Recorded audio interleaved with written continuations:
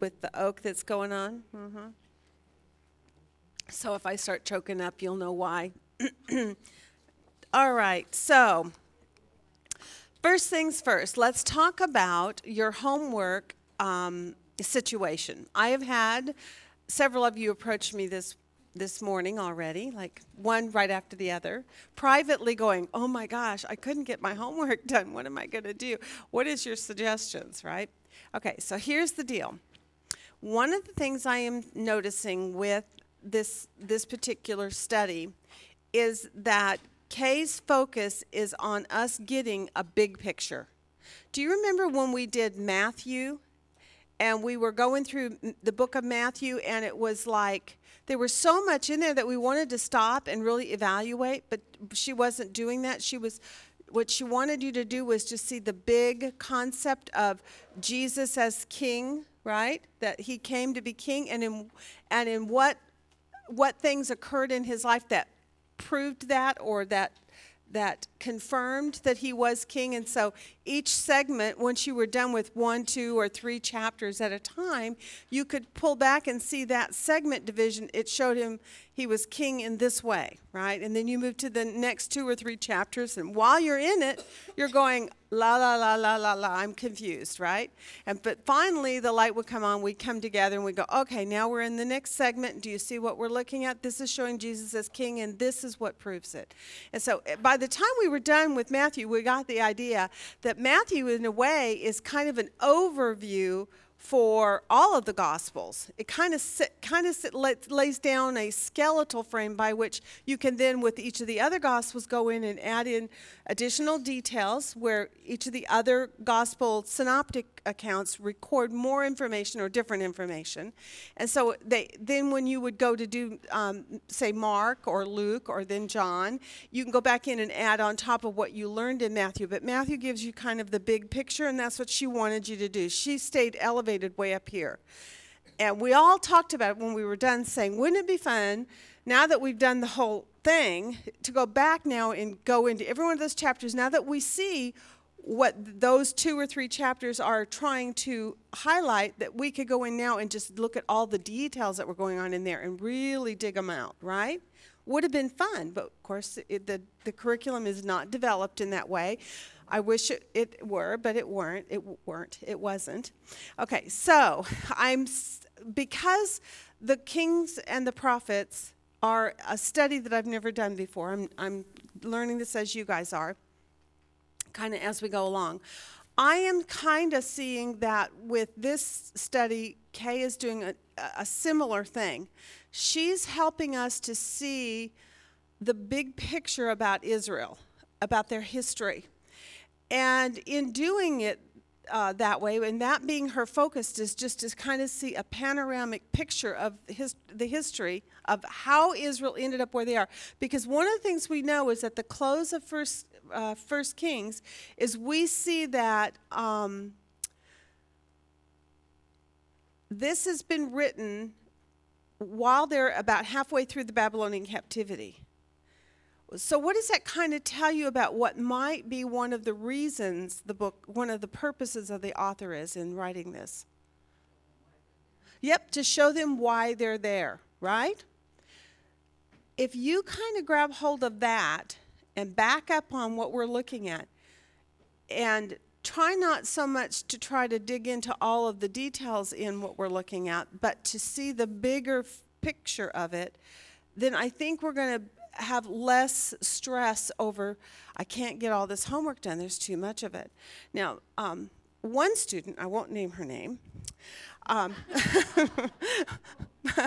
Donna, she asked if, because of life at the moment for her, it's just too busy. How can I streamline this so that I can get through the week's homework but not feel just so defeated, basically, and like I'm not accomplishing what I need to accomplish?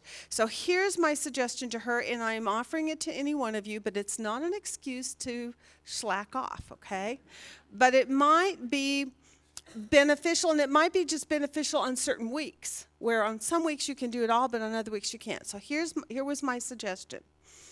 The most important thing that you can do in this particular homework is get through the general observations in each of the chapters she assigns to us. Go through, like this week in 1 Kings and in the 2nd Chronicles, those chapters which she assigned, do your observation worksheet, meaning mark your key words and then figure out where your paragraph divisions are and title your paragraphs. Okay? Why?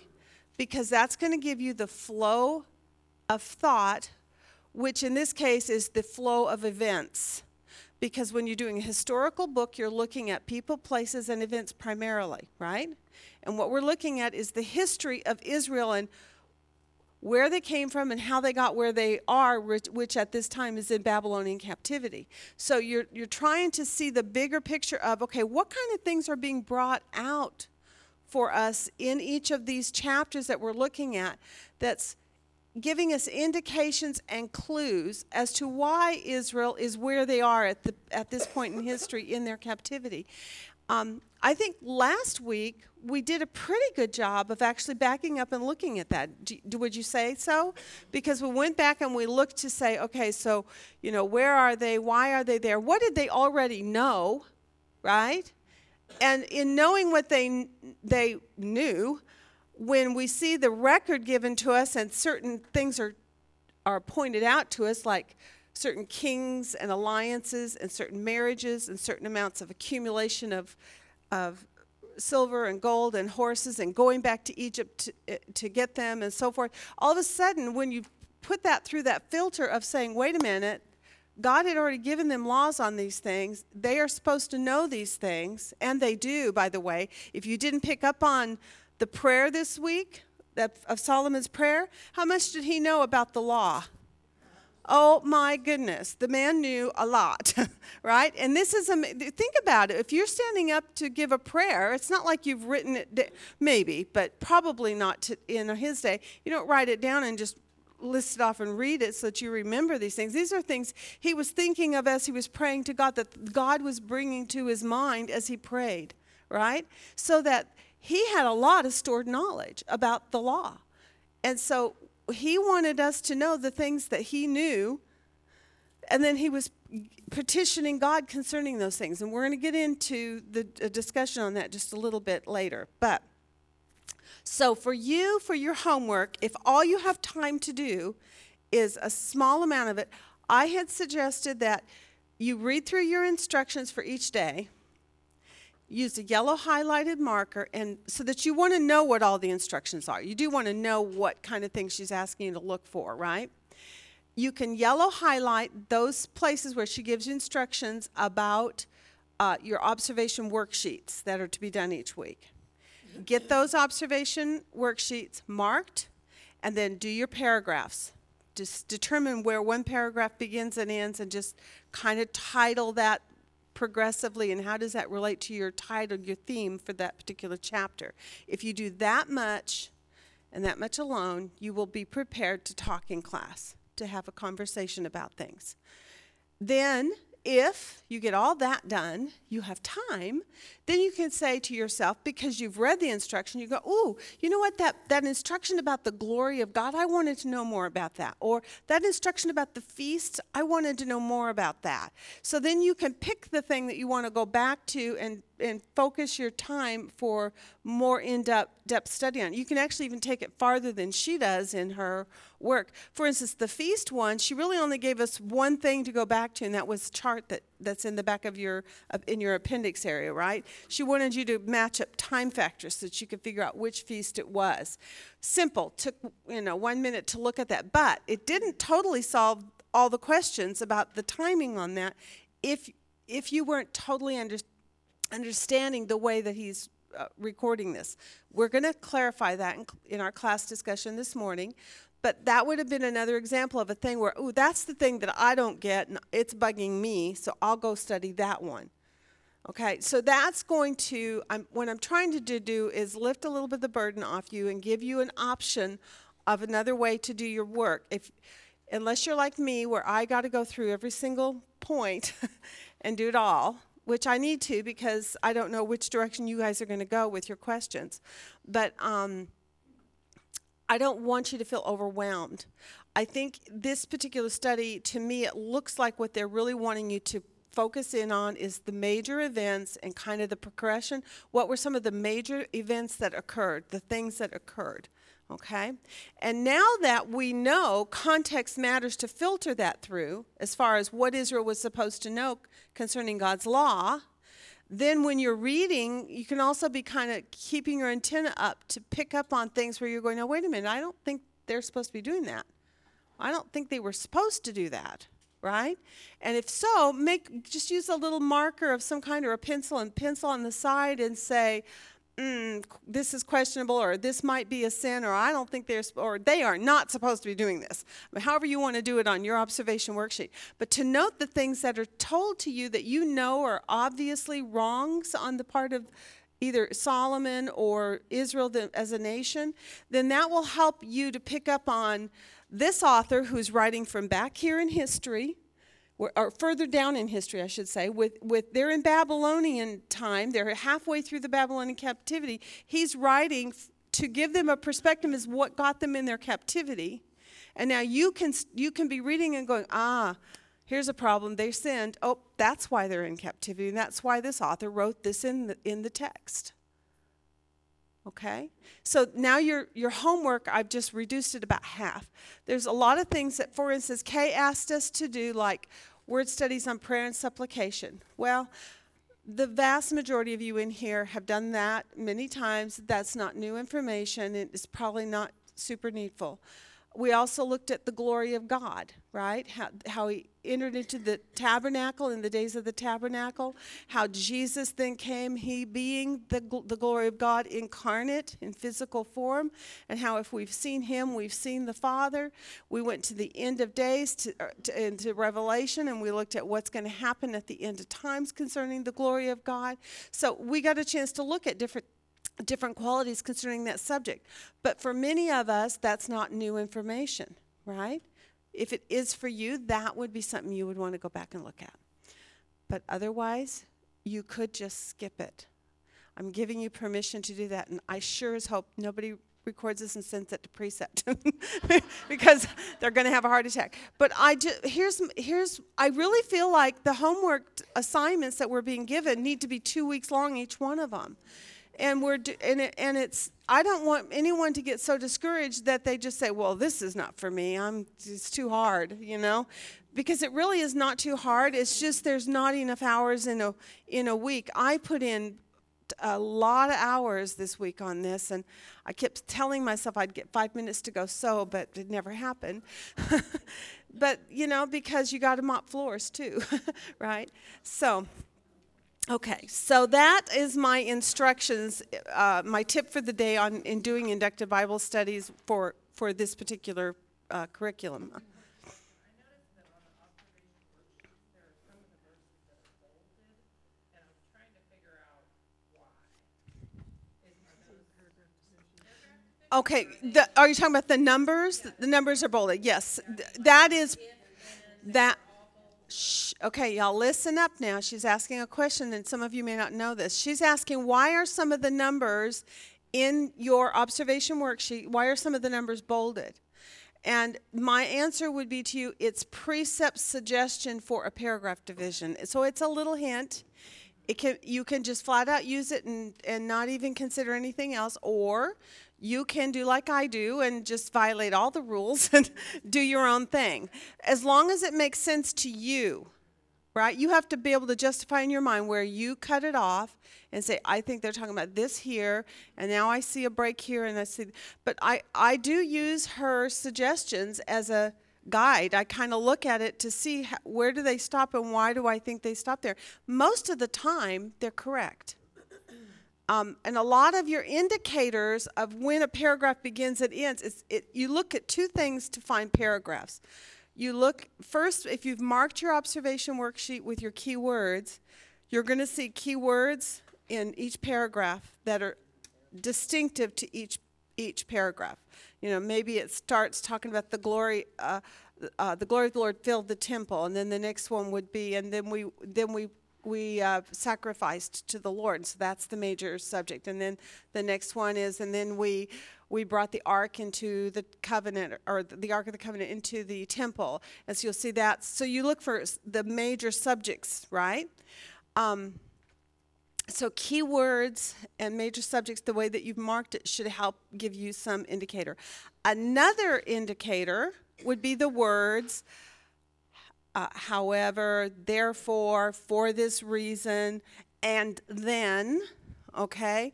Are y'all following me on that? So that there are also grammatical phrases that sometimes will give you an indication that they're starting another paragraph, okay?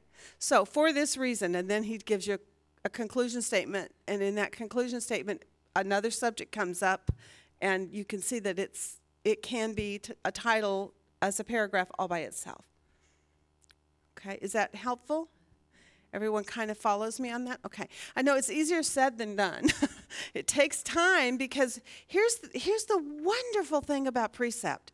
The process of inductive Bible study is that it slows you down, and it makes you not just quickly read through and fill in a blank and then read and then fill in a blank. We don't want you doing that. We want you analyzing what you're looking at. Read it, and then kind of in your mind ask those questions: who, what, why, where, when, and how. Because when you do that, then you're drawing it out to a place where you can say, well, I see, this is why they're mentioning this. And, oh, gee, all these other little things, they're not that important. I mean, they're mentioned and they're explained, but they're secondary to it. Now, if you were ever doing a subject study and you dropped in, that one point might be important to you in that major subject, right? Like the subject of covenant. You might drop into 1 Kings or 2 Chronicles or any of those books and look for information about the subject of covenant making and be able to pull a point out. But maybe that subject of covenant is mentioned once in one verse in a paragraph, but that's not the major thing. It's something else. Okay? So you just have to analyze it. The whole point is to draw it in and kind of mull it around. It's called meditating upon God's word. What God wants you to do is meditate on his word so that you are going to learn what it is that he needs you to see, and you're going to be able to evaluate it in light of the author's major subject for that chapter and see what is he trying to tell me in this paragraph about that major subject that he has presented, right? In historical books, it's people, places, and events that are the major things. So that's all you're really looking for: people's, places, and events. And you want to title your chapter, and you want to get your paragraphs. Okay? And if you do that much, then you've done a real good job for the week. All right? And everything else, you can pick and choose how much of it you're going to dive into. But that might relieve you of some of the strain of hours of work on this, okay? It's not supposed to be more than 5, but I find that's a laughing matter. 5 hours is not even touching the tip of the iceberg for me. But anyway, okay, so that's because I'm slow. I am a slow processor. I do not, some people can drop into something and just pick up on things and whip through. Not me, man. It takes me, my husband can read something and go, oh, that's such and such. I'm going, I just spent 8 hours up there before I got to that conclusion. How did you do that? It's just amazing. But God lets our minds work in different ways and for different reasons. And I'm sure that one of the reasons God chose me to lead this kind of study is because if I can do it, anyone can. And so I'm the testimony that, yes, you can do it also. Oh, you're welcome, you're welcome, Lise. No more guilt. I want everyone to be freed up to, and I really truly believe this with all my heart. This is supposed to be a delight to us. We're supposed to be in here going, oh, isn't this interesting? Wow, look at what they did. Look at how God responded. Look who our God is. How does this relate to me today? Do I do these things? Am I being disobedient, or am I being disobedient? I mean, it's supposed to take us to a place of real worship and real conversation with God, right? To our own prayers with him.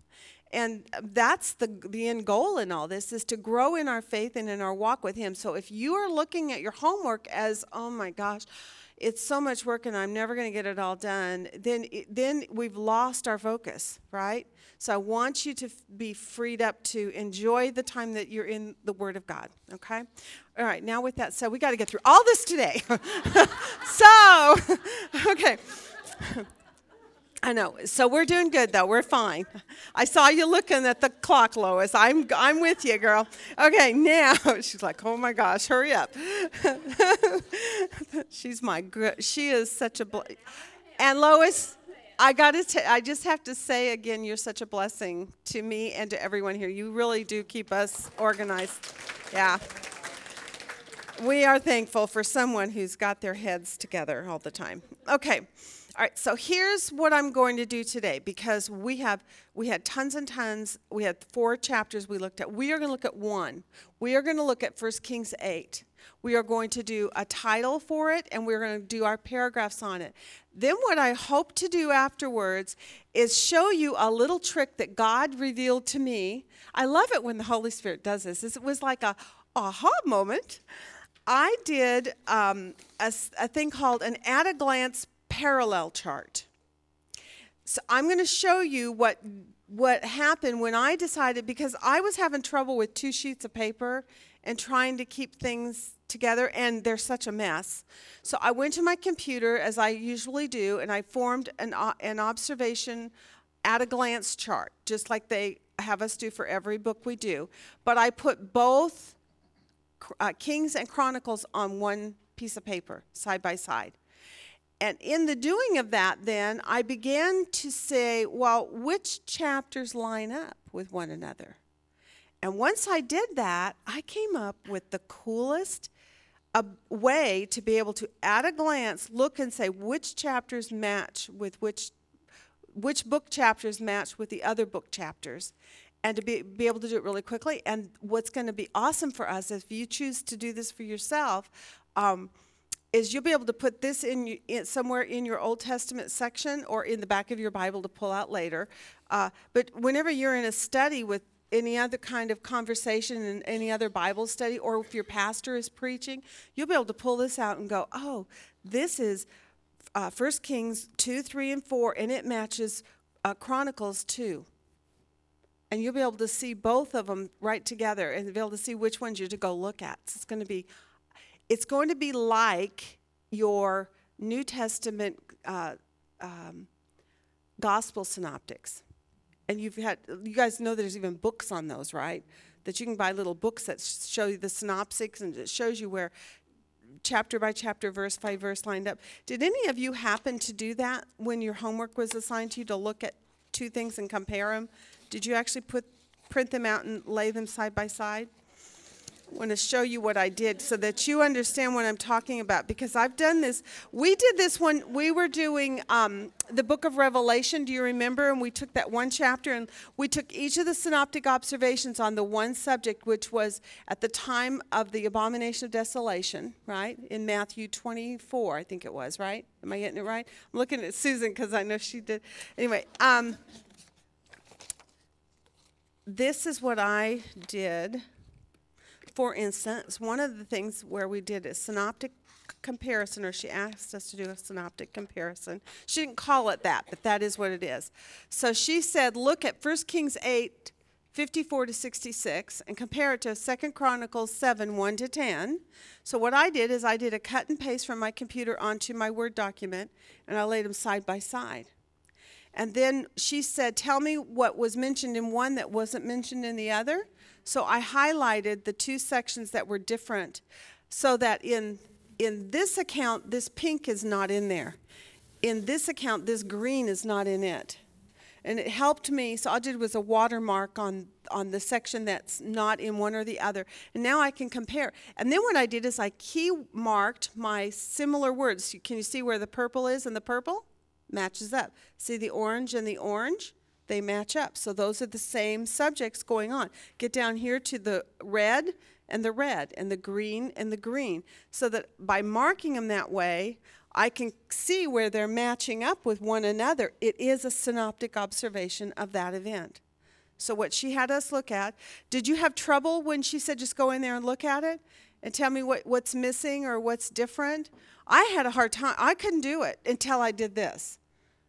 That's what prompted me to do it this way, was because I was having trouble. So I'm just showing you what I did to solve the problem, because it'll probably come up again in homework. And now you'll have an idea how you might be able to better observe that text side by side and try to come to the conclusion that she's wanting you to see. And that is either what's missing or what's been added, right, in each of those synoptical references.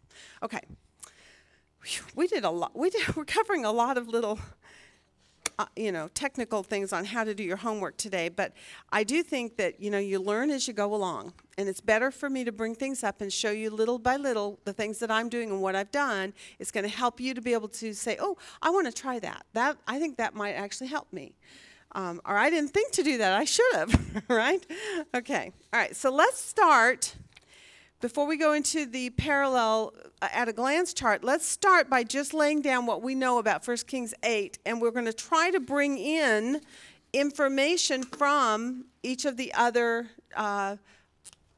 observation worksheets that you did in Chronicles, okay?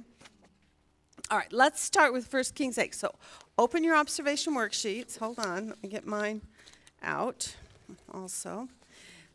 1 Kings 8. Okay, and did you notice that she had it split up this week? That you did part of 1 Kings on day 2, and then part of it on day 3, and then part of the rest of it on day 5, and in between you were doing the Chronicles observations, right? That was very hard for me to do it that way. I could not stay, so I ended up doing all of 1 Kings 8 in one sitting. And I did the same thing with each of the others. I know that she broke them up, but I didn't break them up. I just did the whole thing like I normally would do. It's not against the law. It's okay if your brain thinks that way better. So do whatever is good for your thinking, because you're the one that needs to grab hold of the information that's in there. For me, I needed the full flow, and I needed to get my title and every paragraph in line so I could see the flow of thought, what was transitioning from one point to another point, so that I could see the bigger picture of the whole thing. Then when I went into the Chronicles and did my observations, I was noticing right away, oh, this matches this matches this. But if you don't do the whole thing, you wouldn't have been able to have seen it. She broke it up, which for new students, to me, you may have lost what was going on, okay? So we're going to fix it this morning by doing it all in one flow of thought, and then just plugging in the other Chronicles records, okay? All right, let's start with talking about, on the whole, in 1 Kings 8. What did you see that you thought was the major point to everything that was talked about in 1 Kings 8? What was the most major event here? The ark is brought in.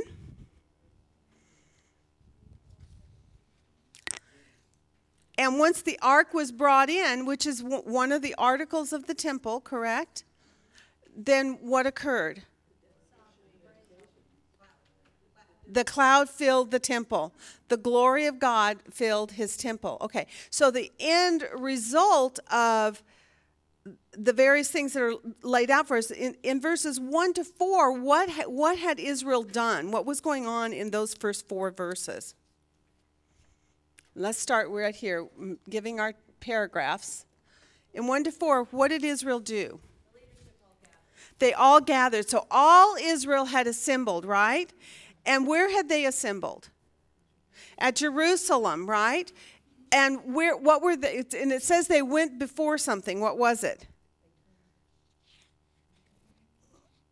But what was present in verse 3, for instance, and also in verse 1, and also in verse 4? The Ark of the Covenant was there. So it seems like they were gathering for the purpose of the Ark, which is what Lois brought up. The Ark was being brought in, and that seemed to be a significant point that was going to have a significant result. Right? So they gather at the temple. So we're going to put on here, then all Israel gathers or assembled. You could say at Jerusalem and before the ark. right? I have at Jerusalem in my title as well, just because I think it's significant when you make some comparisons with what is said in the other Chronicles records. Yes. No, they don't. Very interesting question. Now, is it significant to the whole of this? No, but it's one of those points where for you, it's like, that's weird. Why didn't they bring that up again? So does anybody have a thought on that? Why did it just kind of get mentioned in passing and then dropped? They don't need it.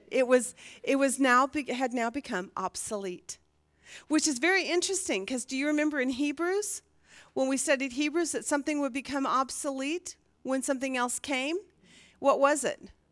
The Holy of Holies, right? When the temple was rent in two and the inner sanctuary was disclosed, and now it became obsolete, and the old covenant became obsolete. So again, what we're seeing is a demonstration of that thing which is really clearly laid out in Hebrews chapters 8, 9, and 10, where it shows the old covenant itself becoming obsolete. But in the account here with the Ark of the Covenant coming in and the tabernacle being brought in, what we're seeing is the tabernacle became obsolete. So it's a conclusion you have to draw.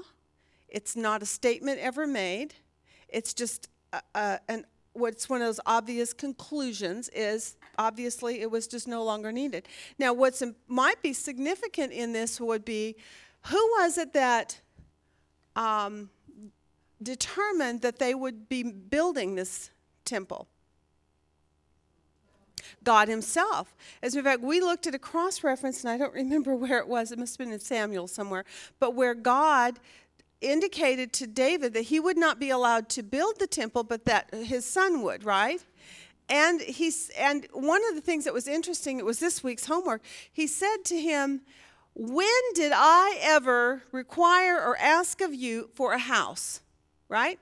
Did I require it of the prophets whenever I came to Israel and met with them and spoke with them and inspired them to speak to you?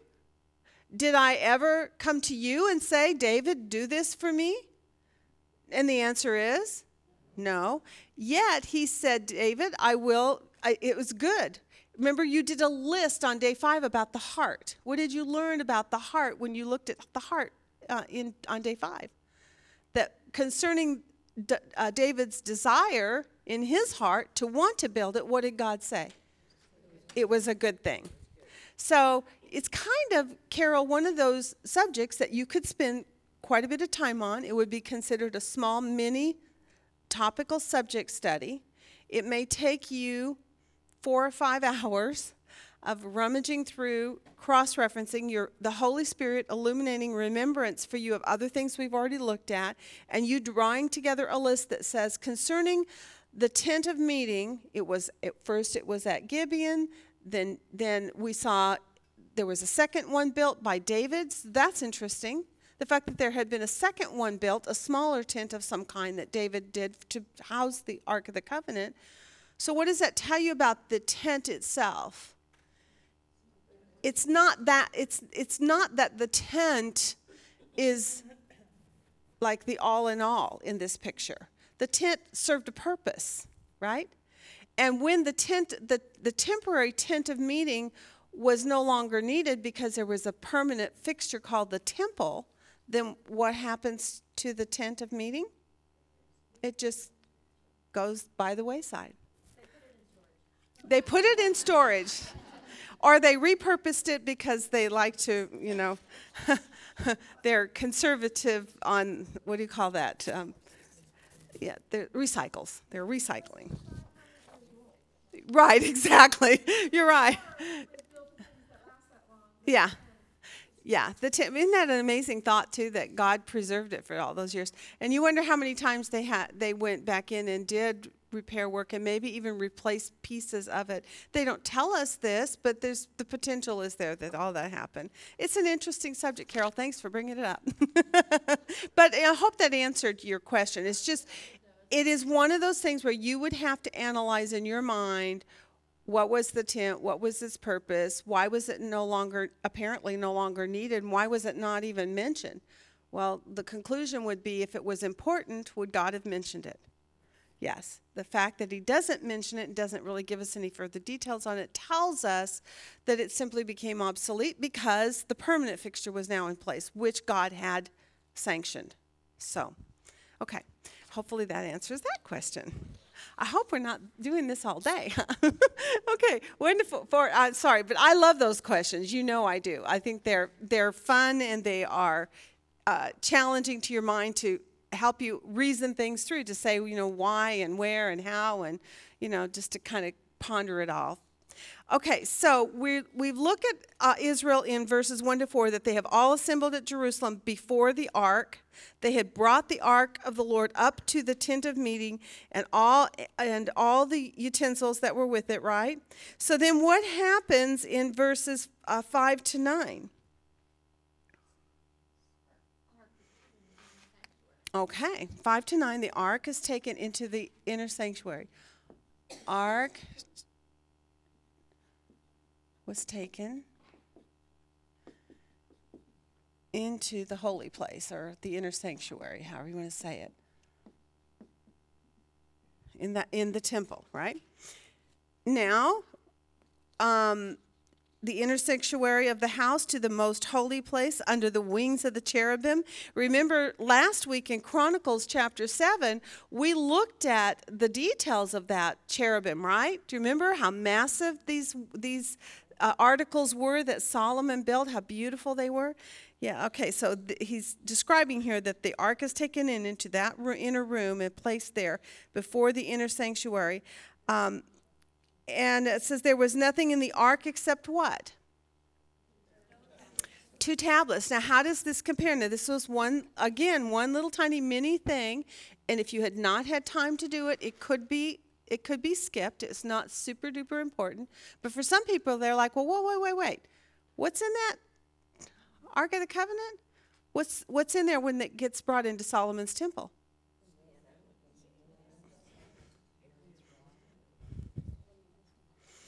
The intersection. There was nothing in the ark except the 2 tablets of stone which Moses put there at Horeb, where the Lord made the covenant with the sons of Israel. But what happened to the manna and the budding rod of Aaron? Because we know those were in, because we cross-referenced and went back to the original account with Moses. What happened to them? Okay, now Carol, explain it to me. What happened to? They're probably in the tent that went into maybe, or.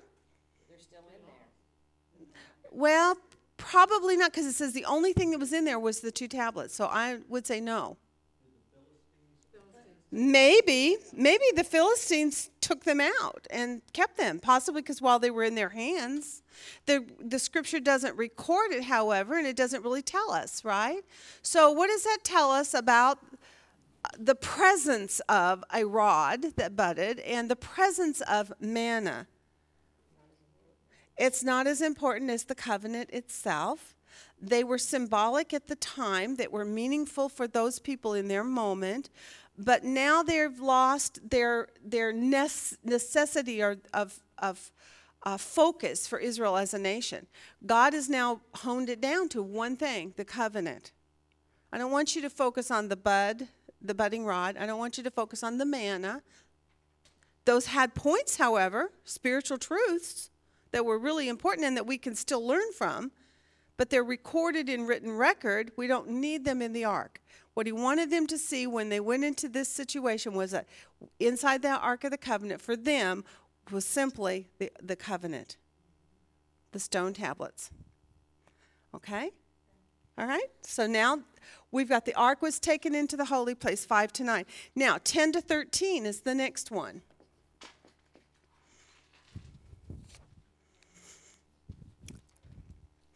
Well, 11, 12, and 13, what is your major key word? The cloud and the glory, right?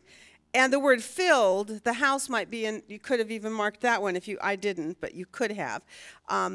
Filled the house. So I put the house and I showed Shekinah glory over it. So when you kind of accumulate all that, just by, Juanita, when you look at the text, you should be able to see on your observation worksheet a cloud, a cloud, a cloud, a cloud. And what does that tell you? That paragraph's major subject is what? About that cloud. All right, which is the Shekinah glory. We looked at some information about the Shekinah glory, so she had us also go back and look at that. For those of you who have studied the Shekinah glory on multitudes of occasions, it would not have been essential for you to go back and look at all these things. However, it was in the homework, and I know this week you all did all your homework because you were still trying to follow the rules, right? Now, next week, you're going to get a pass on some of it, or the next week we meet, I should say.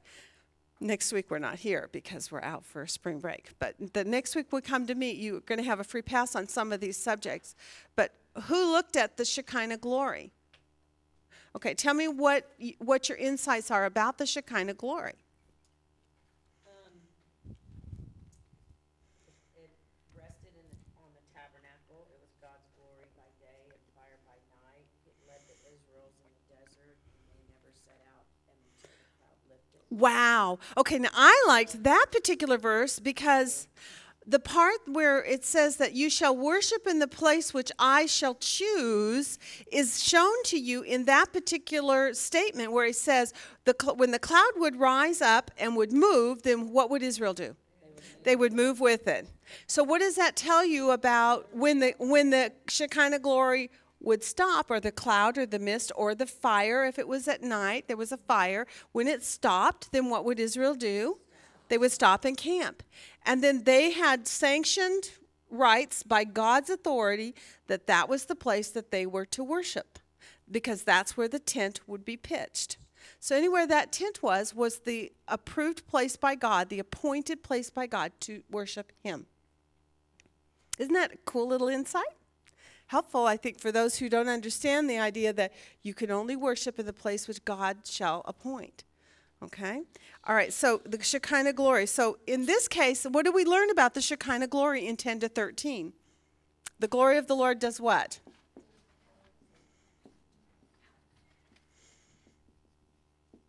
Okay? The glory of the Lord filled the house. Or you can say temple if that's better for your thinking.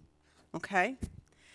All right. So now on day 5, we looked at that. One of the things that I thought was also interesting is on page, I think it was 54 in your homework, she had us go and look at this Shekinah glory and take it to the New Testament understanding about the glory of God. And what did you learn when you looked at that in all the contrasts or all the cross-references?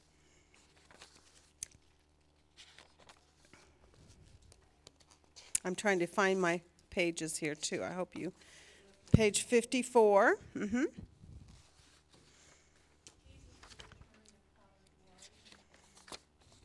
Okay.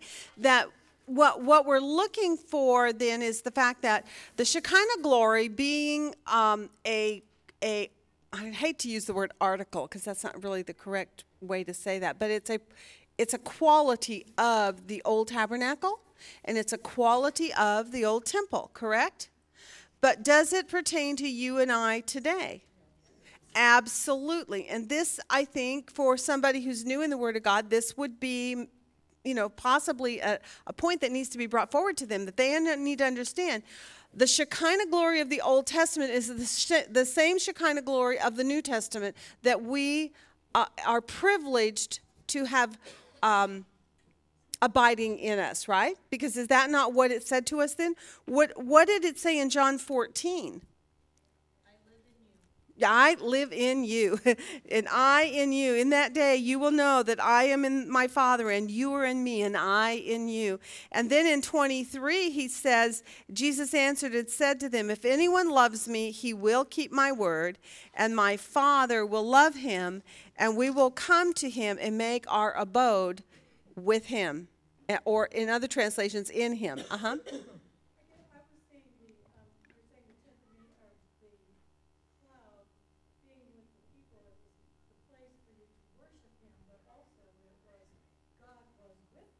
Yes.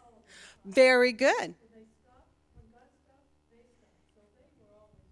Yes.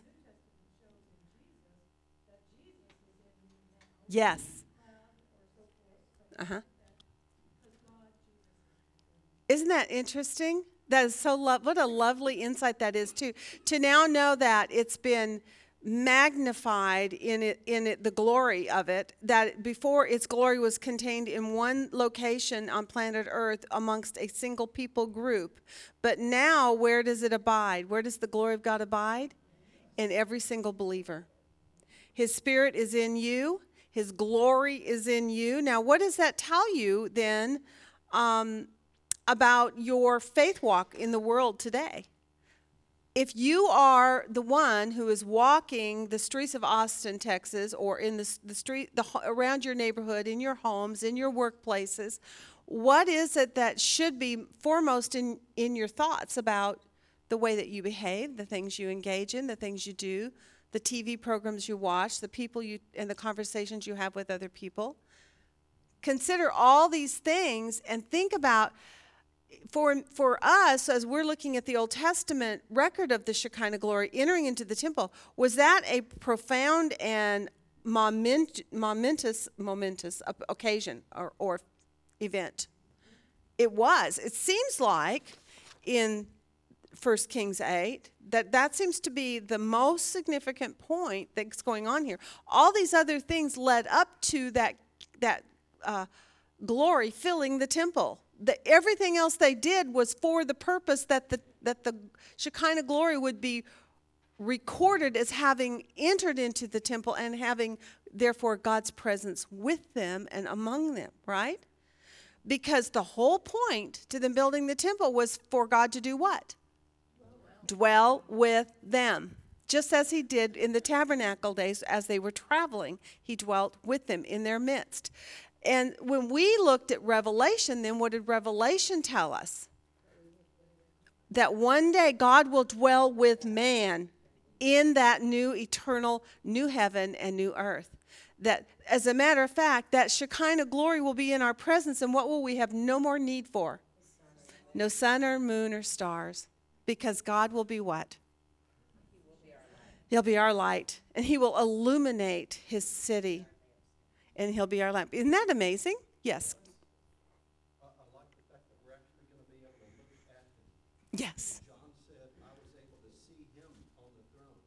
Up until that time, you think about it, Moses couldn't look directly at him. Moses came down just from his presence. His face was white. So nobody can look at God. Right. So we're looking forward to a relationship that he started Face to face. that he carried on through the temple, through the person of Jesus Christ, now in his Holy Spirit, and he's leading up to a walk with him that's going to be for eternity. Isn't that amazing? And it's going to be I think it's in Peter where it says, what we see now in a dim mirror, then we shall see face to face. Was that Peter? Yeah. Very good, Glenn. Nice. Okay. So again, this is one of those spiritual truths for many of us. We're going, I knew that. That's all information I knew. But there are people that don't have all those pieces put together. They haven't connected the Shekinah glory of the Old Testament and said, oh my gosh, that same Shekinah glory now in this new covenant. They had it in the Old Covenant, and they visually saw it in the presence of their tabernacle, and later in the presence of their temple.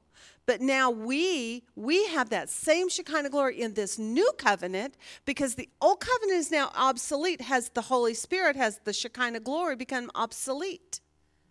The answer is no. Let me shake my head harder. No.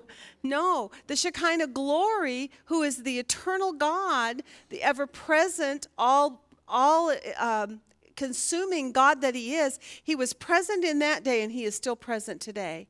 He was present in the old covenant. He is present in the new covenant.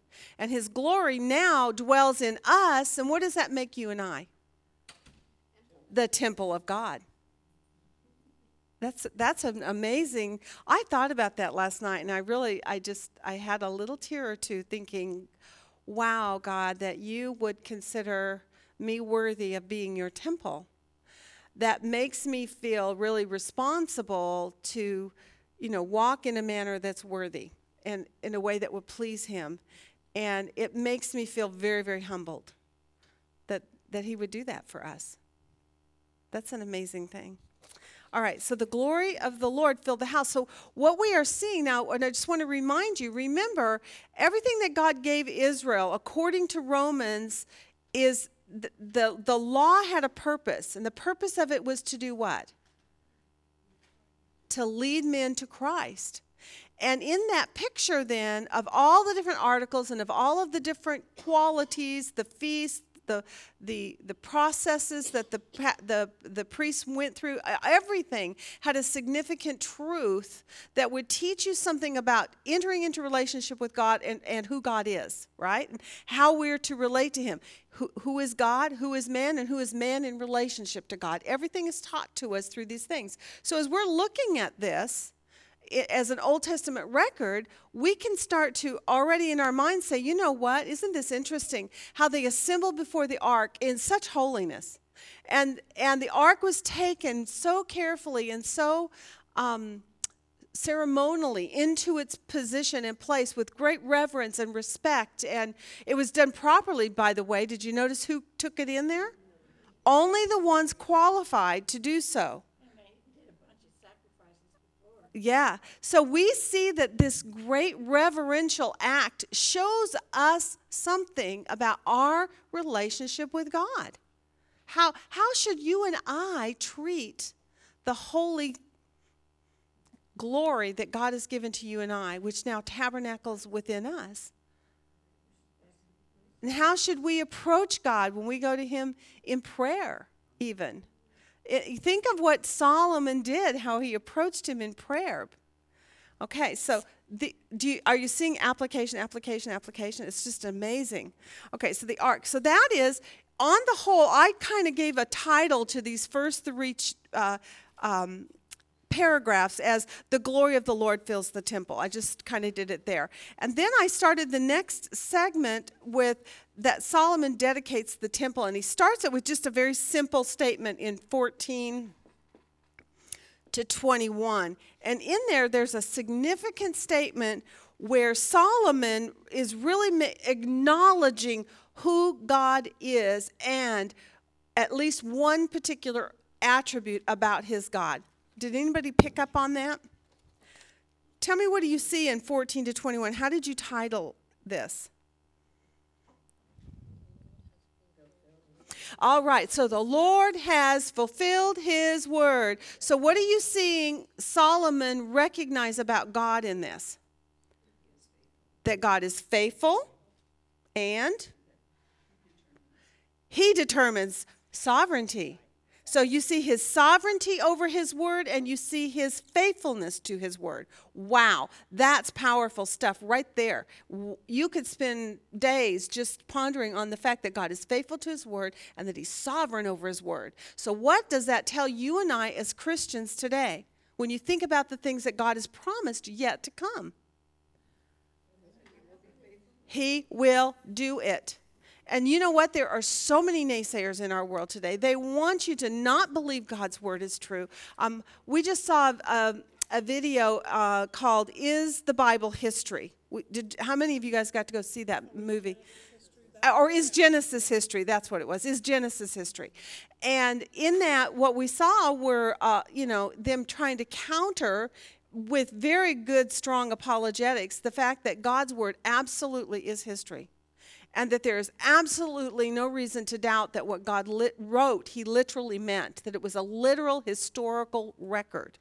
It wasn't imaginary, it wasn't fictitious, it wasn't an allegory, it wasn't days and days and years. When he said one day, there is morning and there is evening, that's what he meant. It was a 24-hour day. And I know that a lot of people do not want to accept that. And it is a huge stumbling stone because when you will not accept that God wrote a record, which is what we're looking at here, by the way, the New Testament is written according to literary styles. And we are looking right now at a historical record. What is Genesis? It's a historical record. People want to, though, take chapters 1 and 2 and make it not historical, make it something else, allegory or or poetry or imagery or something like that. But then what do you do with Abraham, Isaac, and Jacob, which are in the same book written by the same author? Oh, fairy tale. Yeah, if in fact chapters 1 and 2 are allegory, then the whole book has to be allegory. So what have you just wiped out of God's word? The entire gospel message, everything that's referred back to in every other place in the Bible, at some point or another, it gets be referred back to the Genesis account. So is Genesis history is such a fundamental question. We are looking at history in 1 Kings and 2 Chronicles.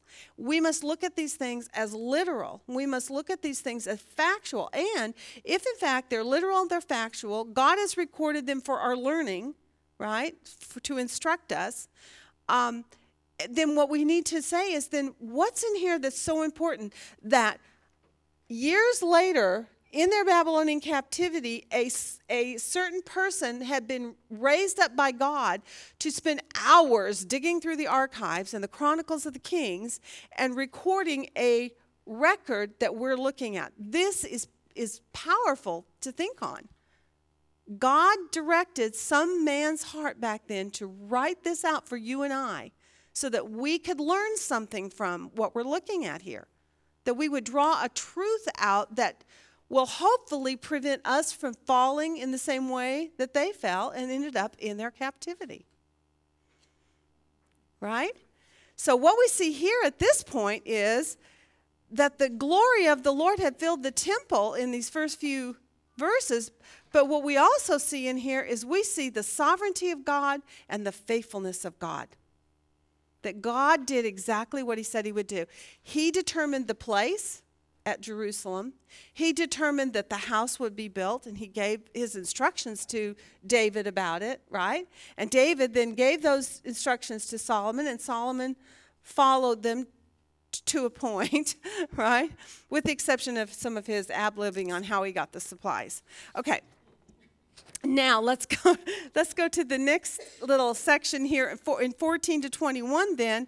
We see that God did what then? He kept his promise. So the Lord fulfilled his promise to who? The Lord fulfilled his promise to David. Now, tell me, you guys, so far, are we hitting paragraphs and titles about the same that you did on yours? I just want you to kind of evaluate the homework that you've been doing and how close you got to hitting in there. But I'm also going to tell you this. My titles are not necessarily etched in stone, and they're not the only way that you can title things, as long as we're close. You want to get the quality of what's going on in there, not necessarily word for word how I phrased it. So you have freedom to make your titles the way you want them. They do not have to be my titles, but they have to encompass the message of my titles, because you want to hit on the major subjects of each of these paragraphs, okay? All right. 14 to 21, that he did this. And very interesting in there, it says, David's son has built a house for the Lord, was the quote that he gave in there. And I love that again, he points back then, at this point, to a covenant. Do you remember what covenant that is?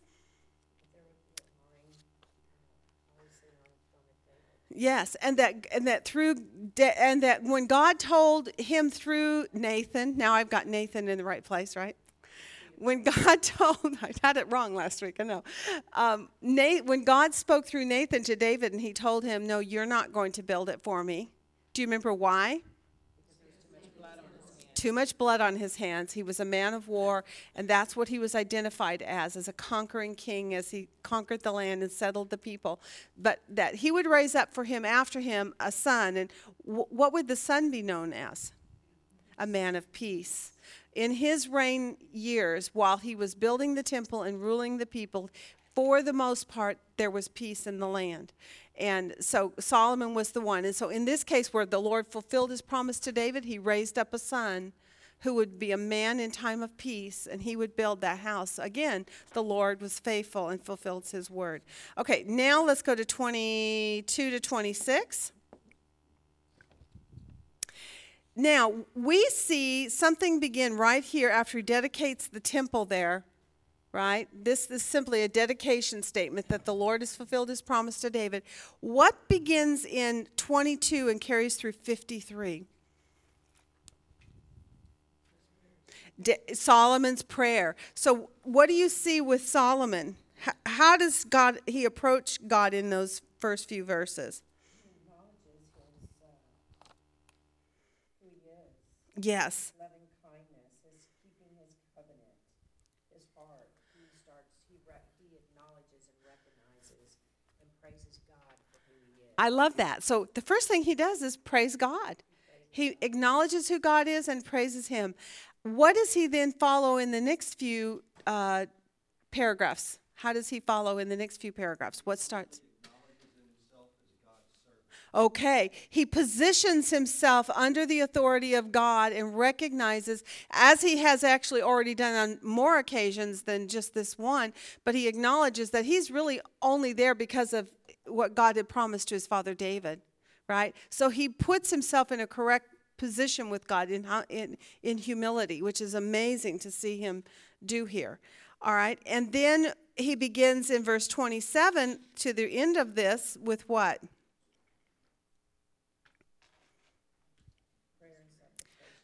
Prayers and supplication. So we did word studies on prayer and supplication. And in that then, did any of you begin to evaluate a bigger picture? This is an analytical evaluation of his prayer. Did anything come to your mind concerning prayer that you saw him exhibiting in his prayers that you could model for yourself? Any kind of a pattern that you could model, or any kind of qualities in his prayers that you see that are familiar to you? How many of you guys have done prayer studies? Have you ever heard the acts of prayers? And it's an acronym, ACTS. Have you ever heard of it? What does it stand for? A is for C, T, thanksgiving, S, supplication. Did we see him doing adoration, thanksgiving, confession, and supplication? Whatever. Yeah, get them. I can only do it when I see it written on the board in my mind. I thought that was really interesting that we could actually do that. As you go through this prayer, you can see him actually exercising each of these different qualities of prayer, almost in the right order even. He starts with the adoration, right? Okay, so 22 to 26, then we're going to see him, first and foremost, he acknowledges, right? He acknowledges, well, actually, it's not the word acknowledge. He asks God to do something. Let me do it that way. What did he ask God to do in 22 to 26? Okay, and what had he spoken? To confirm it, in other words, to do it or continue to do it? Yeah, to keep a son of David on the throne. And in consequence, he really means himself, right? That God will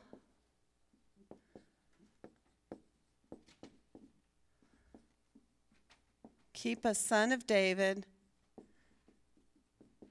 on throne. Okay, so these are, I'm going to write this up here just above it so you can see it. This is his prayer.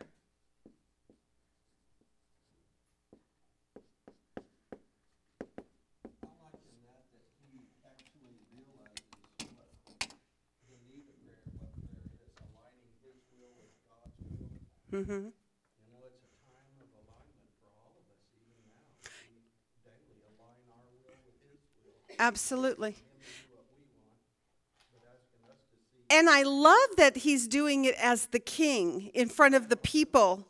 So as a leader of God's people, what is God's highest quality for a leader of God's people? That they would do what?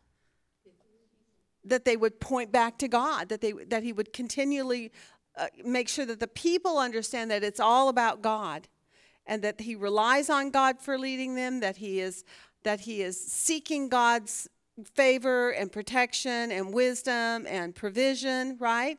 And as long as he's doing that, then what will the people want to do? They'll want to do the same thing, and they will also want to follow him, right? Okay, so that God will do that. That's 26. Now 27 to 30. The next segment, he does what? He concerning the subject in general about prayers and supplications, he wants God to do what when people pray? Hear and forgive, right? He knows that they are going to be sinners and that they're going to have need of God hearing them. So hear the prayers prayed toward this house.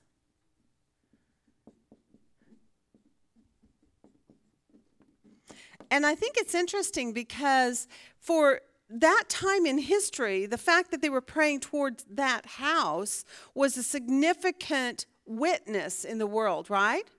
Was it not? As the rest of the world was doing, which was what in their worship? Where were they worshiping and to whom? On the high places. And the majority of the people of that time had how many high places that they went to and how many gods? Multitudes. They had one for the leather maker. They had one for the water. They had one for the produce of the ground. They had one for giving fruit to the womb, right? And so there was all these different kinds of God worships going on. With Israel, what Israel's purpose was that they as a nation, even if they weren't at the location of their temple, that they would know in their mind which way is east. That would be hard for me. I know there's a sun thing that comes involved, but it's too complicated. Anyway, but I know I can't find my way. Me and Celeste, we get lost everywhere. Okay, so they're supposed to then turn toward that place, kneel and pray when they pray to God as a witness. That it's that God at that location. Do you see what he's actually requiring of them? We kind of lose a little bit of the idea, I think, or the concept of it and the purpose of it in our day to day. But at that time in history, the whole point was that every time a person would kneel before God and turn and face towards God's temple at the place which he has chosen. It was an act of submission, it was an act of obedience, and it was an act of witness to the world. Awesome, huh? Okay, so that's that chapter. Here are the prayers prayed toward this house. How do you think he's doing so far? You think God's going to say, yes, you get all those things? Yes. Absolutely. So far, so good, right? Okay. In 31 and 32... he says concerning God, what does he want him to do there? Act and judge towards who? Okay. If a man sins against his neighbor and is made to take an oath, and he comes and takes an oath before your altar in this house, then hear in heaven and act and judge your servants, condemning the wicked by bringing his way on his own head, and justifying the righteous by giving him according to his righteousness. Isn't that an amazing thing? In other words, God, you be the one who determines who's right and who's wrong. And you either judge them or you protect them or reward them, whichever it is that is being called for. Justify the righteous, right? And bring upon the head of the wicked that which they have reaped, reaping what they sow, basically, right? So he's saying here in heaven, and I'm not going to put all the rest of it because there's a lot in there, right? But just simply, he's just saying, God, I want you to hear from heaven. Excuse me. Oak. I hate the oak. Okay. Here in heaven. And then he wants him to both act and judge, right? And you can expound on that by reading the rest of it to get the details of what it means to act and judge. Correct? But that was the shortest way I could title that one. That one was a tough one because it was just a couple of sentences, but it's like the whole thing had to be written out in order to really get it. All right. He's actually, all the way down to verse 51, he's acknowledging God's supremacy and God's wisdom over each of these matters. Yes. Let us refer back to your wisdom on these things. You know, I think that's a really good point, Glenn, because after all, what had God given to Solomon already? Wisdom. And what would be the tendency toward, for, as far as most men are concerned, to have them do when they think they're all that and they have all that wisdom? Rely on your own understanding. And what does God say in Proverbs? Lean not on your own understanding, but acknowledge me in all your ways, and I shall direct your path, right? So here he says, when you are observing us as a people, I want you to both hear in heaven the petitions that we lift up to you in prayer, and I want you to act and judge according to your righteous judgment, right? Okay. 33 and 34.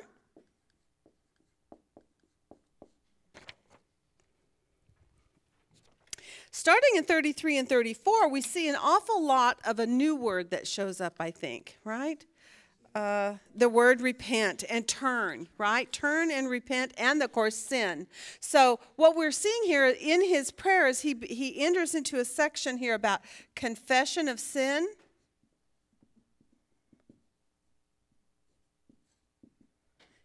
repentance. I'm just giving myself a little note here and then praying in response to that. So turn to you again, when they turn to you again in verse 33, that's the repentance. I didn't mark it in all these places. We see it in 48, if they turn, in 47, if they repent. So you see this subject of repentance coming up because it's going to factor in, is it not? What is he making suggestion here in 33 and 34? What does he say, what he sees coming for them and that they're going to do? Yeah, first of all, he says when they do this, and what is it that he says they're going to be doing? Isn't that amazing? Before it even happens. Actually, is this the first time we see an allusion to the fact that this is going to happen? Do you remember when God first instituted the law to them, and he gave them it's in Deuteronomy 27 and 28, and he gave them the option of blessings and cursings? He says, if you obey, I'll bless. If you don't, I'll curse. In that list of things concerning cursings, what did he warn them would happen to them if they turned from him? They would go into exile, that they would be defeated by their enemies. They would not be the head, but they would become the tail, right? So we see this already having been stated in scriptures. Isn't it interesting to you that Solomon is fully cognitive of all this? Enough so that he puts this into his prayer in this, I wouldn't necessarily call it spontaneous, because certainly he knew it was coming, and he had some time to maybe think on it and ponder on it, but here he is in prayer time, and he is remembering these things which God has said, and he is very articulately ticking off the different points that God has in relationship with Israel.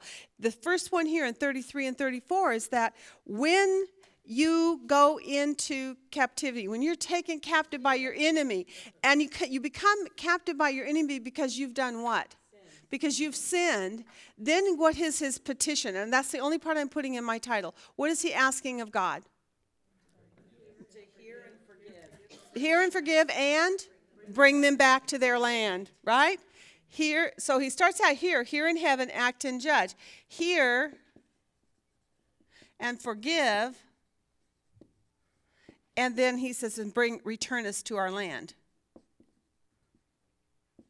Return us back to this land. Wow, that's amazing, especially with our hindsight of information that's all occurred now. Okay, 35 and 36. Another point is brought up, which is what? That there's rain. And so when the heavens are shut up, and why would the heavens be shut up according to 35? Because you sinned. When the heavens are shut up, because you have sinned. So tell me what you think about that today, when you consider the heavens being shut up. When droughts come, who's in control of the rain? God is. That's a hefty thing to ponder on. So he wants him to do what then when they pray to him? Hear in heaven, forgive, and send the rain, right? Hear from heaven again. Hear and forgive. Send rain.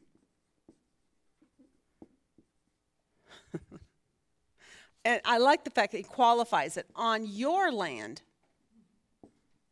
Katie, we just kind of skipped over the fact of the last section of here forgive, return us to the land. This is again to the people who are in exile at this point. Yes. Isn't that's a good point, Susan.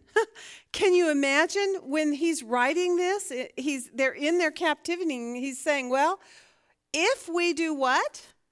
If we turn to God, if we pray towards this place, bow our knees, submit to his way of approaching him, do what he said, which is to turn our face towards Jerusalem, pray towards this place, towards your holy temple. When you do that, God will what? Hear from heaven, he will forgive, and he will do what? Return you back to the land. Wow, that's a good point, Susan. Very nice. Context means everything, doesn't it? Okay, 35, 36, now 37 to 40. I know we're not hanging too long on any of these. We got to hurry so I can get to the next part on this. Okay, so again, in this case, it's going to be what? I'm sorry. So what is it that he wants God to do? Hear and forgive each man. Okay, so hear and forgive, act according to each man's ways. I just did that. That's pretty not self-explanatory, but when you read it, it is, right? When you get in there and read the verses. Okay, 41 to 43. He's covering all his bases here, it sure seems like. He's laying out almost every possible situation Israel can get into, and he's asking God to be in the midst of it, right? 41 to 43. But in every one of these, there's a qualifier of what on the part of the people? That they repent. They recognize their sin. They repent from it, that they turn from their wicked ways, turn back to God. And when they do that, then God will hear, forgive, and act. Okay? You could almost title this whole section, Hear, Forgive, and Act. Okay. 41 to 43. Oh, I love this one. He asks him to hear and act on behalf of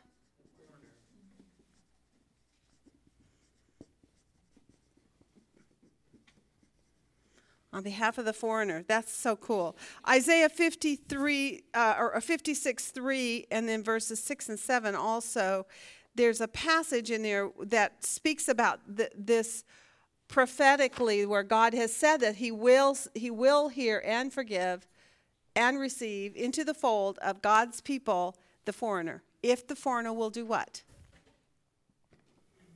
Acknowledge God. If they, again, just as Israel has, if they turn to God and recognize who God is. You know, in Hebrews it says that you must believe that God is and that he's a rewarder of those that seek him. That is the simplest explanation of the gospel. I think it's in the whole scripture. Just simply believe that God is and that he rewards those that love him. All right, 44 and 45.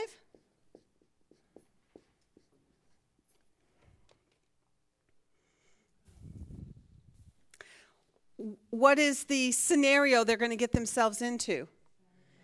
In time of war, right? In time of war, then what does he want them to do? Hear and act. Does it say act in this one? Hear and maintain. There you go. Maintain their cause. Or maintain our cause, it says. Okay, and then one last one, which is 46 to 53 in this segment. 46 to 53. This is, again, up here we had actually already seen that, to me, it's a type of captivity up here, but this one is slightly different because this one is talking about what? taking them away to a foreign land. When they sin against you, and then I love this quote, for what? There is no man that does not sin. No, not one. Does that sound familiar? And you are angry with them, and you deliver them to an enemy so that they take them away into captivity to the land of the enemy, far off or near. And if they take thought in the land where they have been taken captive, and repent and make supplication to you in the land of those who have taken them captive, saying, we have sinned, we have committed iniquity, we have acted wickedly. If they return to you with all their heart, with all their soul, in the land of their enemies who have taken them captive, and pray to you. This is very interesting, because what this is saying is, by faith, they are going to pray and confess their sin and wait on God to respond. It may take weeks, it may take years. But because really, if you think about this, if this record is written in the middle of the Babylonian captivity, they still have another 30, 35 years of captivity to go. And at this point, this man is recording this for them, and he's reminding them that God said, if you will repent, recognize your sin, then I will forgive you and return you to your land. But I may not do it tomorrow. You may have to serve out your term of sentence that I've imposed upon you. In this case, God imposed 70 years to them, right? To redeem the years that they had not given rest to the land in. So 46 to 53 says, when they're in their captivity,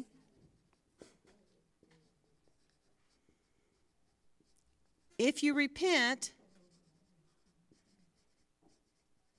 I'm just putting a little bit more on this one to show you. If you repent, forgive your people, right?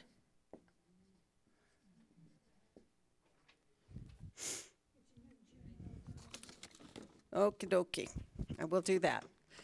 We're getting almost to the place where we're done with this. Now, there's one last part on this. Now, when you looked at Kay had you actually on day 5.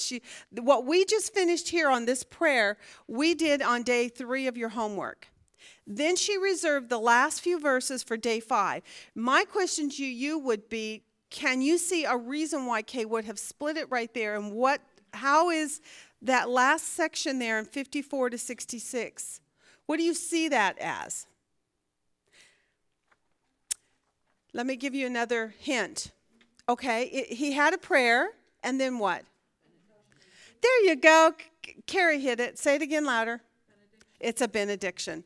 It is just like, do you remember when we did Hebrews, we were saying that as we went through all of Hebrews, at the end then there was an altar call, there was a benediction and a doxology, and they had the whole thing in there, right? And what we came to see at the end of Hebrews was it was actually a sermon.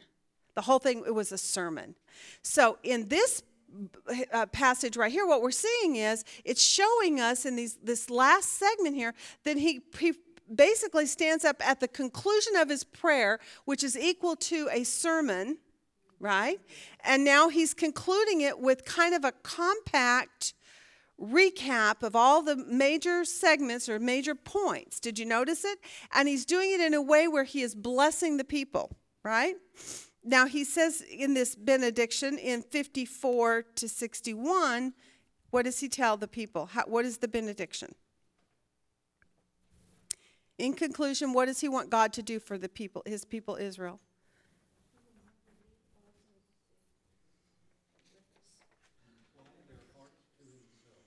Okay, to incline their hearts to himself.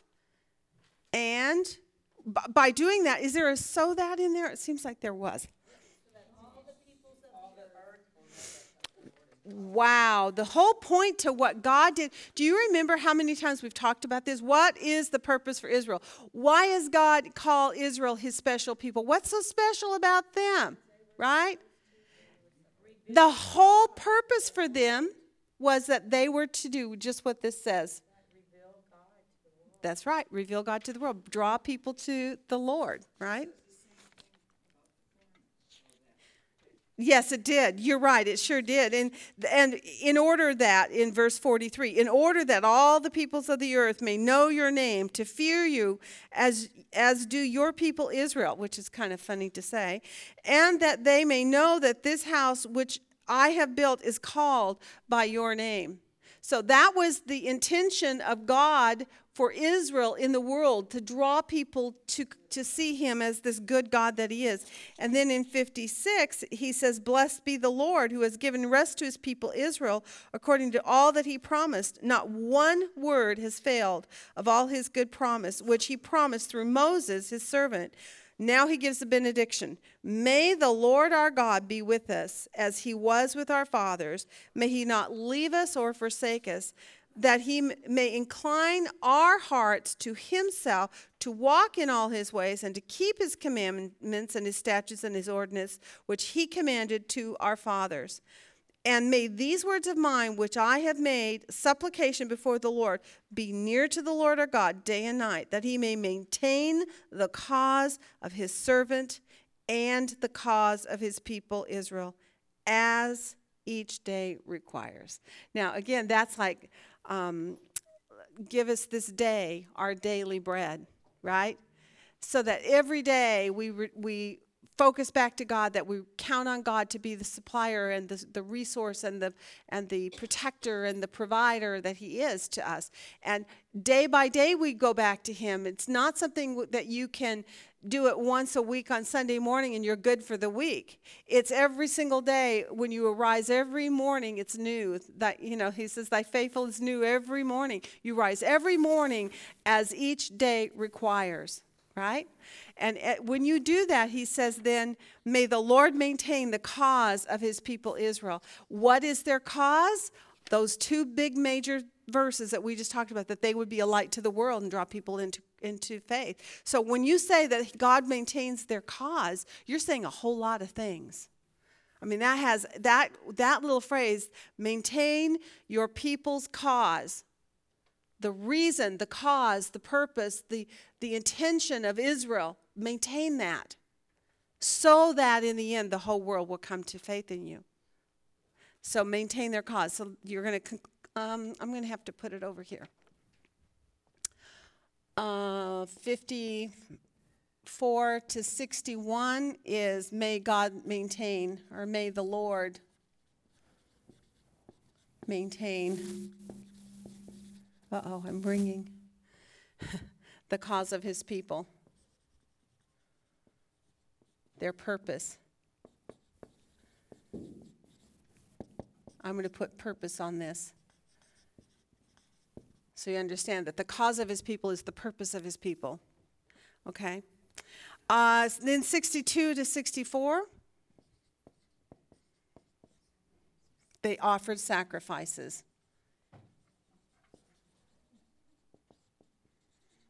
And then 65 to 66, all Israel celebrated. The feast. Yes. So, one of the things I noticed when I was going through my worksheet, and this is just an observation, I don't think it means anything. Okay. One of the things I noticed is that on 22, it starts with that Solomon was standing before the altar of the Lord. Yes. When he finishes, he's prostrate. Wow, that's cool. I didn't pick up on that one. That's good. So what you have is a beginning and an ending. Something happened in between there, and there's no indication in the text of what that really means. But that has happened. But we can certainly notice that, though, and in our minds, we can figure out probably what happened, right? Considering all that he said here and how he's praying to the Lord and all that emotionally goes on. We have all been there before, been in a church sermon or in a ceremony of this kind of a thing, where by the time you start in the beginning, you're all up and singing and clapping and having, by the end of the sermon, you're in tears and you're on the floor or you're on your knees. And maybe your fellow brethren are around you and consoling you, because emotionally you've tapped in to the creator of the universe, the sovereign over God's people, and positionally, Solomon in this moment, this is Solomon's glory moment. This is the pinnacle of Solomon's life. And I want you to enjoy it while we're here. Truly, it is a beautiful example of what life in relationship with God is to be about. And he nailed it on this day. You're right. He stood with his hands lifted to God, and by the end of it, I love that. I'm going to make a note on that one, and so I see it because I didn't pick up on it. But at the end, then he is on his knees before the Lord. Well, and I did a word search because I was curious when we did the prayer of supplication, and supplication actually means prostrate before the Lord. Yes. Which is exactly what we see here if you think of Hebrew as pictorial. He said a lot, but whatever has happened is he's gone from standing in a full request to complete supplication. Wow. Is that not what we all want when we come before the Lord? Wouldn't it be fabulous if every Sunday morning we did that? We started in this moment of just enjoying God and praising him for who he is. But by the end of it, we have been washed and we have been humbled and we have been brought to a position before God that's appropriate. Yeah, I know. Let's skip that middle part. But did you notice? That's what it all is. All about confession of sin and repentance in here. And at the end of it, then there is this glorious moment before the Lord where positionally Solomon has met the mark. He has actually approached God appropriately and with reverence and with a sense of awe and with an understanding that he is no one but a simple servant of God. And he makes that statement in there in a couple of places, your servant.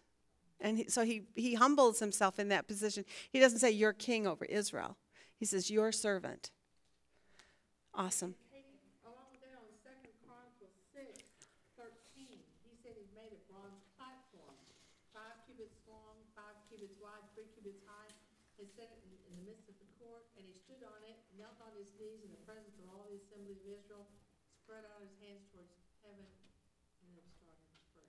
Yes. Wow. So he wanted to make sure everybody understood where he was and how he was. Yes, and I thought, and I guarantee you, and we didn't get time to do it, but the significance of the imagery of bronze, is it not an instrument of judgment? That he is standing before God in a position of being judged by God, as judged in a good way, to cut to the quick, to purge sin, to purify. And that's what I think symbolically the bronze platform was all about.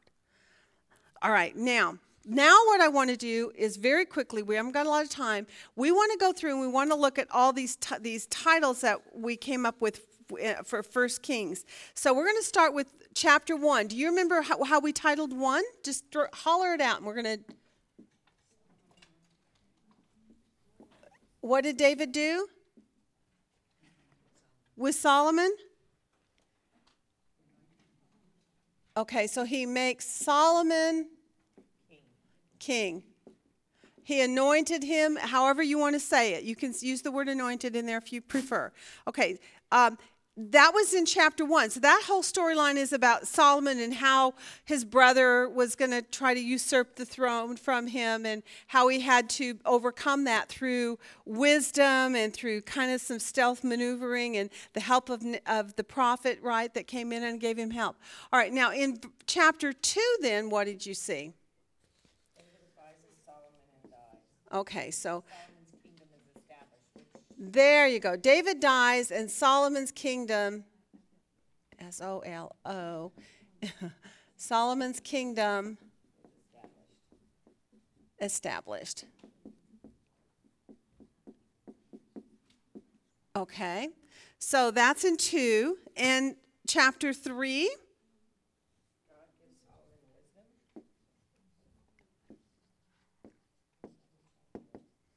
God gives Solomon wisdom. There was so much more in there. Wouldn't it be fun? And I want you to make a little note to yourself on your observation worksheet right here that Solomon loves the Lord, because it says it in here, right? Solomon loves the Lord. And then there's the word what? Except. And I do want you to make note of that's found in verse 3. Those are your scriptures for where you find this. But the reason I want you to do that is because I do think that it set the stage and set the tone for what's coming as we move through this. We're seeing him in so many ways act appropriately, but in so many other ways not at all, right? And so I think that the fact that right away at the very beginning of the record of Solomon in the book of the Kings, which is about a king, he indicates that there's an exception to this relationship that he has with God. So it's a small word, it's mentioned once, but it is profound and it affects everything else that you're going to look at from that point forward. Okay, then in 4, what did you see? Yeah, he established his government, and once it was established, what did it say about that kingdom that he had? They absolutely lacked nothing. Wasn't that an amazing thing about his kingdom being set up? When you're thinking about a record about the kings and knowing that Solomon has been made king, his kingdom established, that God gave him wisdom for ruling over it, and then in the end, Solomon's kingdom or his domain lacked nothing.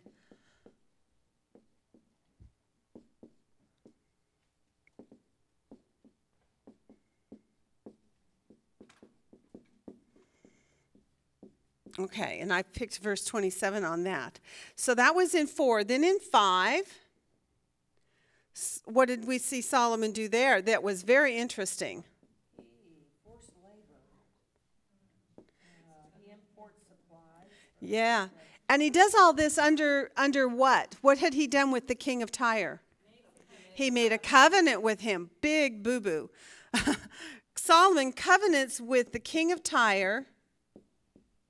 What do we know about the king of Tyre? Yeah, he's bad. For temple supplies, right? I'm sorry, say it again? And palace and so forth, right. And the palace, for all of it in particular. But the emphasis was at this point yet on the temple itself, right? When he makes that covenant, he talks about building a house for God and so forth. All right, so... So I wonder if that means he was pilfering off I don't know, maybe not. Okay, so now in chapter 6, what does Solomon do?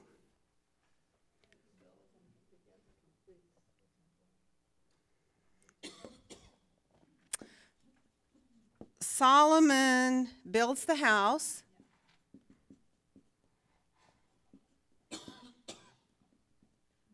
Of the Lord. So in other words, the structure is finished at this point, right? Okay, so he finished that's a perfect way to say it. Solomon finishes God's house. Now, in 7, it starts out with the statement where it says Solomon's houses and the temple are finished, right? In chapter 7. But what is the majority of chapter 7 all about? Because I tweaked my title on this one. No. 13 to 50 is all about the temple articles and the furnishings of it, right? So he's showing us that once the temple was completed, then the focus of their work for the next period of time was on all the articles and all the furnishings that would go into the temple, right? Finish the house first, then work on the other part. It's kind of like getting the frame up and all the walls up, the drywall up, all the cabinets in. Then afterwards, what do? They start coming in with your crown molding and your cabinetry and your sink fixtures and your bathtub. All that comes in after, right? So that's what he did. The structure was built, and now in chapter 7, you see the temple furnishings.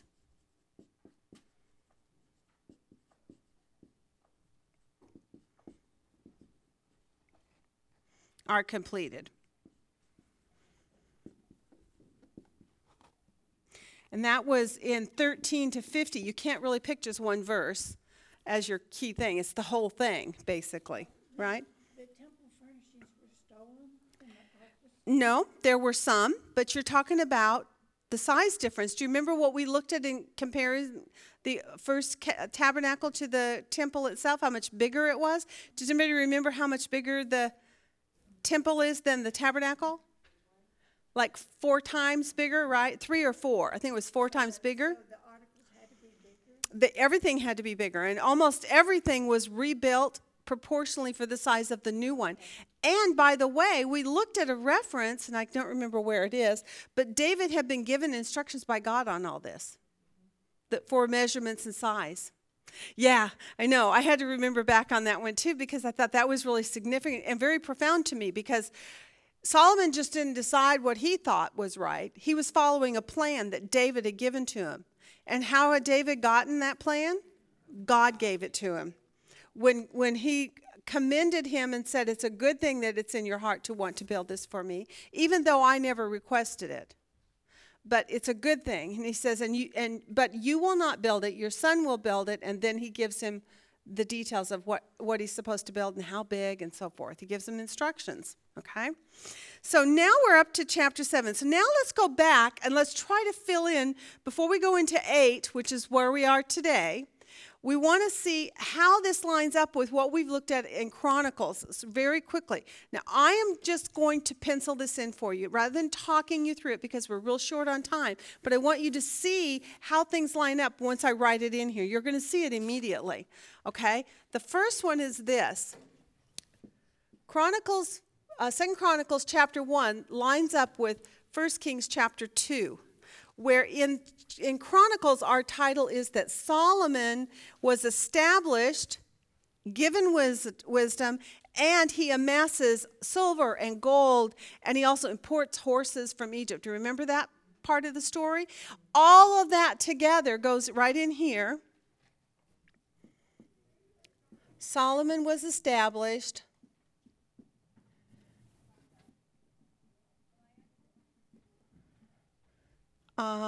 Given wisdom, and imported horses,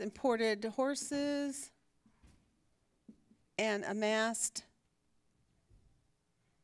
gold and silver. Or you could actually put, he amassed horses, gold, and silver. You could say the whole thing. Now, how does that line up with what you see over here in 1 Kings? Well, the first one, Solomon was established. What does that line up with? Chapter 2. So let's just, for the sake of, because I can't color it, I'm just going to box it in. It matches with 2. What else does it match with? 3, where it talks about him being given wisdom. And then what else? That's right, in 4. So now what we see is this right here matches these first. Well, what about chapter 1 of 1 Kings? It's not really in there, is it? That particular mention is not there. Now, why might that be when you're looking at a comparison between a record of the Kings and a Chronicles of, I'm not quite sure what the Chronicles is for yet. I haven't figured that out. I mean, I don't know what that end goal is with Chronicles yet. What is the Kings about? The Kings. So you have to have a storyline that begins at the beginning of this record as to how that king, the central focus so far in this book has been Solomon. There had to be a storyline that shows you how Solomon got to that position, right? So thus you needed chapter 1. But apparently it was not necessary in Chronicles, and so they skipped it, okay? At least in the 2 Chronicles record. Maybe it's back in the other one. But for right now, what we know is this. 2 Chronicles 1 matches up with 1 Kings chapter 2, 3, and 4. That's huge. I thought that was really cool, because when I wrote that title in there and I went over here and looked at this, I went, oh my gosh, those match up with all those. So that gives you now a synoptic observation right here. You can look at these 3 chapters and this chapter here, and you can compare the information and plug in extra details. Cool? Okay, now let's go to the next one. In chapter 2 of 2 Chronicles, what does it say? Yeah, again, you're back to the king of Tyre, aren't you? Solomon negotiating with the king of Tyre to build the temple, right? So let's go down here. Where does that fall? Where does that match? 5. So here we're going to go. Chapter 2, Solomon negotiated with king of Tyre to build the temple. And the house. I'm just not putting that part in here. Right? Okay, that's 2. Now, 3, what does he do? He builds the temple. So 3 lines up with chapter 6, right? Solomon begins building.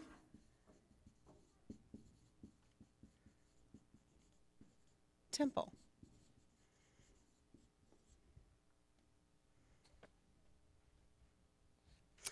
It says house of the Lord, but I'm shortening it for simplicity. 7, the temple furnishings are completed. What do we see in 2 Chronicles chapter 4? Again, the temple work is finished because it's all about them doing those temple furnishings. The temple work is finished. Very cool. So far, so good, right? We're up to chapter 4. Now we need to go to chapter 5 of 2 Chronicles because we did do that one. What was in chapter 5 of 2 Chronicles? The Ark of the Covenant, right? Is what? What about the Ark of the Covenant and the utensils? No, okay.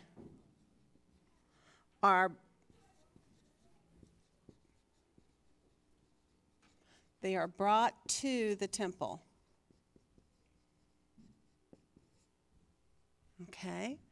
And I'm going to put verse 5 for that, of chapter 5. In chapter 6 of 2 Chronicles, what does Solomon do there? Okay. And in doing so, he is dedicating that temple, right? Dedicates temple by prayer. I'm going to put on that. Okay, and that's, I put verse 6 for that. And then we see 2 Chronicles 7, which you did this week also. What is it? What happens in 7? God answers him. That was really cool. He answers his prayer. But at the beginning, there's a real significant thing that occurs. What happens in verse 2 of 2 Chronicles 7? That's right. So I think that's important, don't you think? We have to get that on our title. So here we go. God's glory fills temple. All right. Israel is worshiping. You can put that in there too. If you wanted to, and sacrifices, right? And sacrifices, they 15 days, however, whatever you wanted to say. I'm going to put on here these verses. The glory fills the temple in 2. Israel worships in 4 to 11. Because there's almost 3 events that are going on in this particular chapter, and you have to get them all in here. This is why sometimes titling in historical books, you get more than one title because it's each event that matters. So you need to get them all in there. Okay, so here we got God appears to Solomon, right? To answer his prayer. And that's in 12 to 22, correct? Okay, now let's go back to this week in 1 Kings 8, and let's see how we're going to title this. What do we see in 1 Kings 8 that's of significance? The major events that have to go on this title. There really are 2 of them. I'll just give you a clue on that. The first one is what happens in verse 11. Okay, the glory of, I'm going to shorten this, of God-filled temple, correct? That's one major event that you have to get in there somehow, for sure. And then what happens in 22 to 61? Solomon did what? He prays again, dedicating the temple, right? Solomon dedicates temple by prayer. Okay, so this is chapter 8, correct? Let's put chapter 8 up here. Where do we put it? Yeah, it looks like chapter 8 here could be glory of the Lord, filled temple,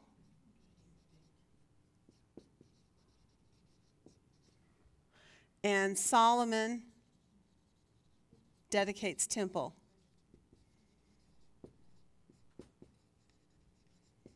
So now we have 8, and it matches up with 5, 6, and 7. So that means your next one for First Kings is going to be 9, and it's going to go down below that. Are you kind of seeing the pattern here? You're going to have a hole. But what's going to happen then is you can go, now what we can see by just looking at this is when we look at 2 Chronicles chapter 1, we need to go to 1 Kings chapter 2, 3, and 4. And when we go to 1 Kings chapter 8, we need to go to 2 Chronicles 5, 6, and 7. Is that a cool tool? God gave me that last night only because I decided it was too hard for me to look at my at-a-glance chart on 2 pieces of paper. And so when I put them on the one piece of paper, all of a sudden I was realizing I could actually get a synoptic parallel at-a-glance chart to use. That would be really efficient for me later. I will never remember this if it's not on a piece of paper like this tucked in my Bible. Do you think I've got that good of a memory? No. You'll forget. So if you do yourself a synoptic observation like this, or not a synoptic parallel at a glance chart, then you're going to be able to remember which chapters match up with which ones. Isn't that exciting? I was so excited when I got that little tool in my hand. All right, you guys did really well.